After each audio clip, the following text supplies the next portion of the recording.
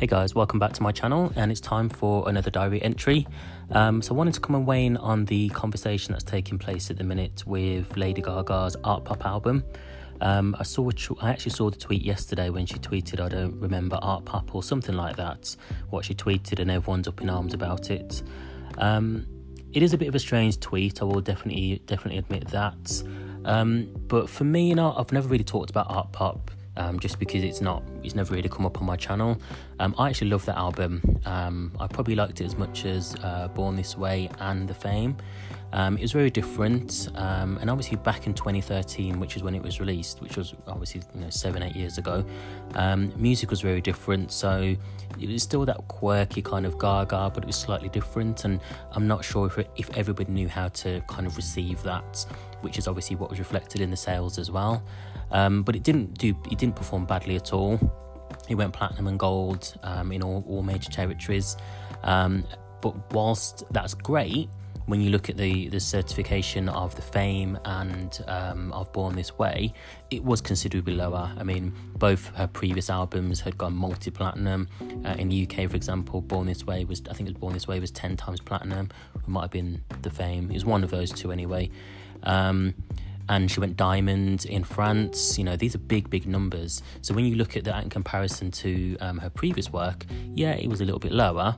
But, if anyone now received a platinum or gold, they'll be more than happy with that, trust me. So I don't think it was necessarily a reflection of that. I personally think that Gaga is gearing up to return to music. She's always expressed interest in doing a follow-up to Artpop, and she's referenced that in a couple of interviews that I've seen. She's talked about doing an Act 2, and she also talked about doing Artpop 2.0.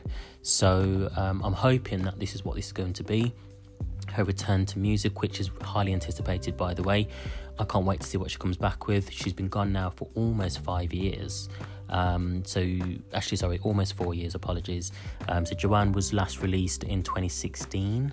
And then I know she's done like A Star Is Born and other little things on the side of that, but not a full studio album since 2016, which is amazing. Pop music has changed so much since she's been gone.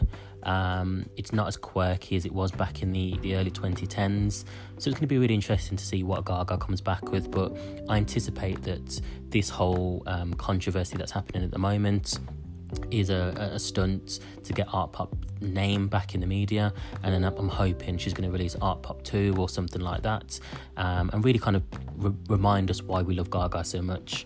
It's either that, or there is some other issue going on that we're not aware of. Her account's been hacked, or there's maybe some mental health issues, or she might just be doing it for clout. We don't know. It might be a joke. We don't know. But I'm really hoping that actually it's a publicity stunt to get Artpop's name back in the media, and then she's going to hopefully reveal Artpop 2. 2020 will be a great year to kind of return to music. It's going to be really interesting to see what Gaga comes back with. Let me know in the comments below what you think. I just wanted to kind of come in and weigh in on the topic because I'm seeing a lot of conversation taking place online, and it's just making me laugh. So I will speak to you guys soon.